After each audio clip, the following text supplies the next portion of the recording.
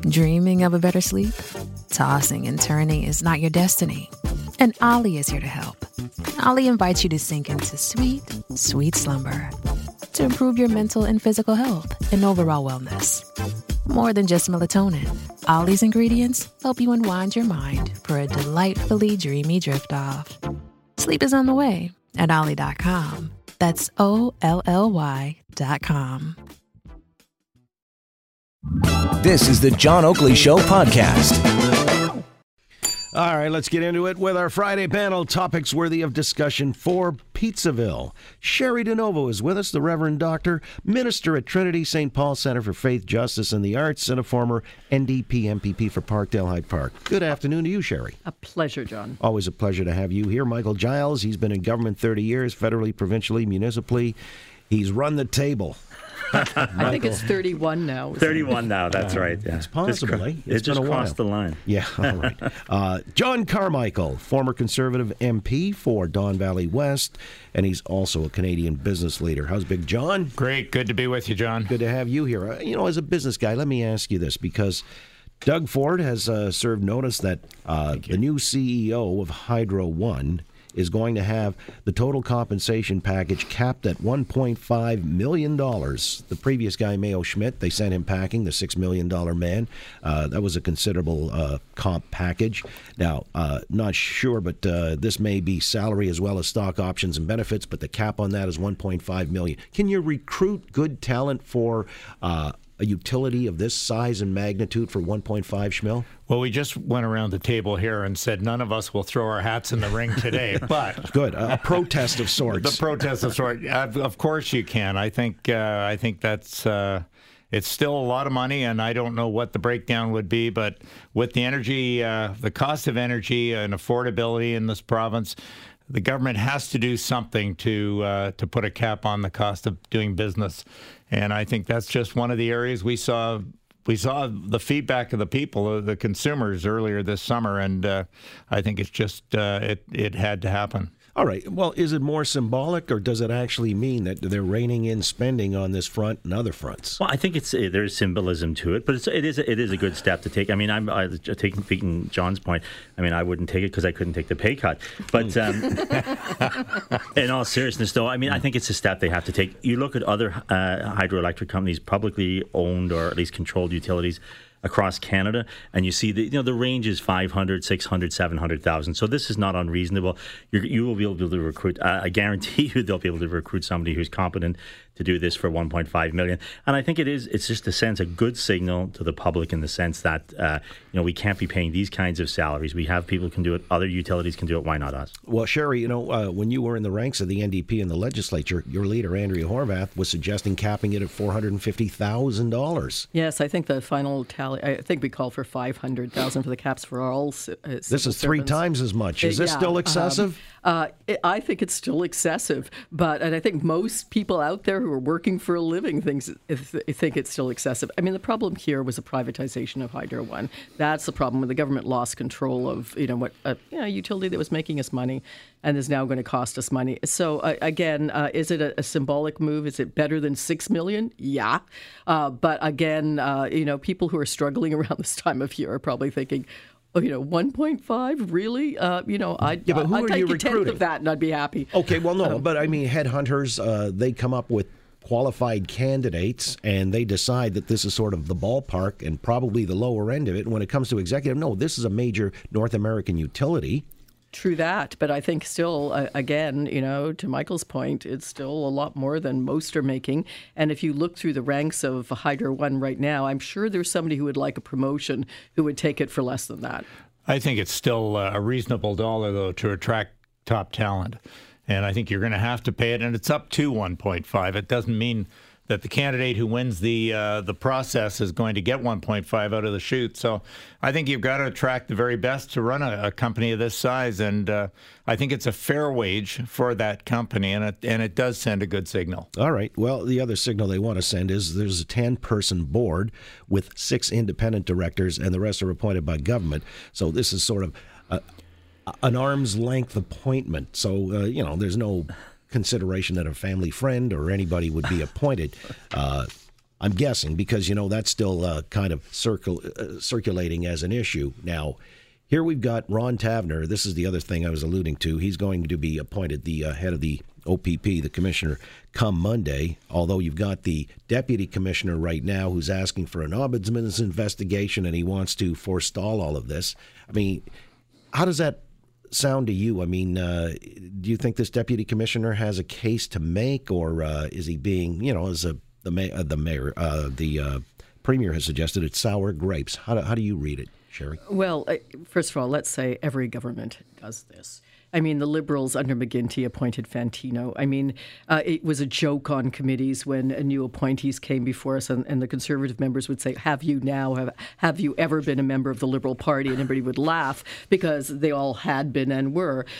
So, this is not just a Conservative thing to do. But, does it pass a smell test?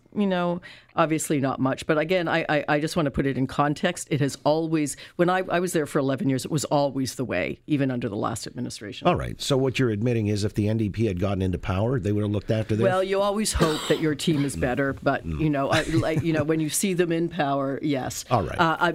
Do you want somebody who's shares your views, shares your ideology, and shares your goals? That's another way. Well, and that's the point. I think that's really the defense of Tavener. Here's a guy, a lifelong cop, by his own choosing. He stayed, within Toronto as a superintendent, rose up through the ranks. He's been offered other positions, and he could have met the criteria. But, this is a guy who's apparently got quite a legacy or a history of doing honorable work. I mean, why not him then, John? I mean, why wouldn't a guy like that be able to go in and maybe change the culture coming in as an outsider, because maybe things have calcified within the ranks of the OPP? Well, and I think that's what we have to hope for. I agree with Cheri on the choice that the political decisions like this are difficult at best, and every party plays the same route on this to get people of their own thinking and mind in the role. But I feel for Tavener because he's going into a role now where it's been so much politicized about this. I do agree with the Premier that for Blair, on his way out the door, it is sour grapes, and he had to know his day was done. And my hope is Tavener's successful and brings fresh air into the role. Well, that's allegedly what the whole point of purpose of his being chosen is all about. But let me leave that for a second and get on to something else that is of consideration here in the province. Moody's has downgraded our credit rating, and where we used to be like AAA, we're now AA and descending. And let me ask you, Michael, because you've been at all levels of government and understanding how this works. Is this downgrade more about the McGuinty win profligate spending, or is it about the Ford revenue reductions going forward by cutting taxes and so on and so forth? There's this ominous sense that we're not going to be able to meet payroll, as it were. How do you see it? Well, and I people will roll their eyes. It literally is about both. You have a large deficit or debt. You have deficit spending going into this year. Looks like for the next couple of years, and you have a revenue problem. And so when you have organizations like Moody's and Dominion Bond Rating and all those things looking at this, they're saying, okay, well, you have all of these expenses, you've reined in some of them, but you still have a fairly high ongoing deficit each year, and now you're actually cutting revenue. And if you look at on a larger scale, the United States, every president over the last several presidents has actually cut revenue and not addressed expenditures, and their national debt has exploded. And I think that's where Moody's is coming from here. And this is important because you're going from an A3 to an AA3 to an AA2. They look and they see interest rates going up. When you start borrowing at the higher interest rate, it has massive impacts on your how you operate. And so I think this is just an expression of concern from the financial community looking at this. So it is literally a mixture of both, because they don't see any kind of clear path to substantially reducing this debt. All right, so you got a $15 billion deficit, and the way to address it is what? Cutting expenditures or increasing taxes, or both, Cheri? Well, certainly the way not to address it is to cut revenue, which is what this government has done, both with the cap and trade. There's $3 billion out the window. You're admitting then the cap and trade was all about pouring into the coffers in general revenue. It wasn't about that. It was a carbon tax, which I think is a good thing. But the reality where was the money going? Well, the money is going to, it really goes into government, back into government. Well, that's not the stated intention. But here's the thing: you're cutting off a stream of revenue with that. You're giving away tax dollars with tax cuts. There's another stream of some $20 billion. It went out the door in that. So, and plus you're inheriting a deficit from the past government, which was considerable. Again, debatable how big that was, but yes, misspending in the last government. So you've inherited this, and instead of looking at revenue and increasing revenue streams, you cut some more. You go to an austerity agenda, which is going to hurt the weakest and the least able to pay, and you reward the wealthiest. That's not, I think, what most working people would like to see happen. Well, there's a lot to unpack, but some of the wealthiest, the smart money has left the province, number one. Number two, the adage that we don't have a revenue problem, we have a spending problem. John, you're clearing your throat like you got something to say on this. I got something to say, John. Listen, the revenue reductions were an effort to stimulate by reducing some of the taxes and some of the things that were offside to begin with. But clearly, this is a McGuinty-Wynne spending problem that has put us in this position to go to AA2 from... It's been a progressive thing, looking at the increase in deficits and debt. The cost of borrowing is increasing. I'm sure that was a significant factor in how they measured whether we could afford the debt. And I think the Premier's got to dig his way out of this, and he's been doing some very good things, from my perspective, to create incentive to try and draw some of that big money that left the province back in, and that's going to take longer than less time.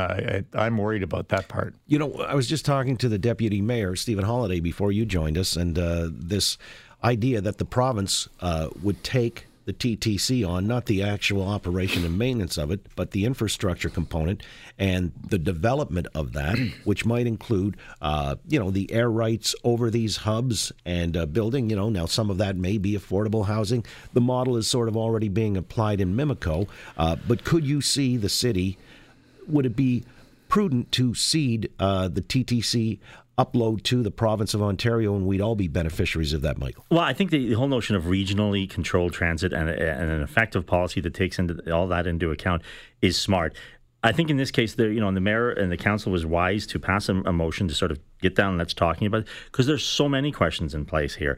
You have, as you mentioned, the air rights above that. And also, there's even some discussion about the controlling the intersections near subway stations. That would be interesting to see in terms of the King Street pilot project, if they control that. You look at the air rights, you look at the land rights, you look at, is it going to be a seamless operation in terms of, going from now surface routes onto the subway the way you do now. And I think it actually was infrastructure and maintenance. So the idea was the notion that they can build it faster. It also raises the questions which, whether people agree or disagree, P3 models and that kind of thing to build it.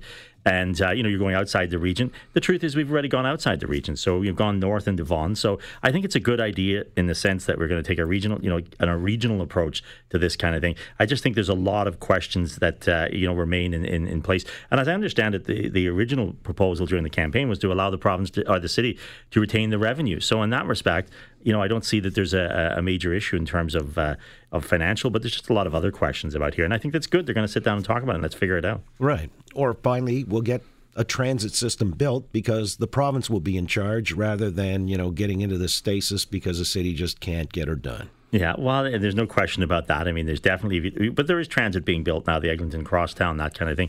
But I think a regional approach to the construction of these major transit systems is the way to go. Other cities do it that way. You look at major cities around the world, that's how they operate, and that's how you need to operate. It doesn't stop at Steeles, and it doesn't stop at Port Union Road. Amen. All right, we'll come back. Something else that surfaced yesterday as far as the province and the city are concerned. It has to do with the distribution of marijuana. I want to touch on that when we come back with our panel. The Rev Dr Cheri DiNovo, Michael Giles, John Carmichael, here on The Oakley Show, Global News Radio, 640 Toronto. Number one, we need to send signals that Ontario is open for business. So in other words, we're going to have a competitively lower provincial tax rate. Number two, we've messed up the energy portfolio, and so energy costs, which used to be Ontario's biggest advantage, have now, become a noose around our neck. Thanks for listening to the John Oakley Show podcast. Be sure to rate, review, and subscribe for free at Apple Podcasts, Google Podcasts, and anywhere else you get your on-demand audio.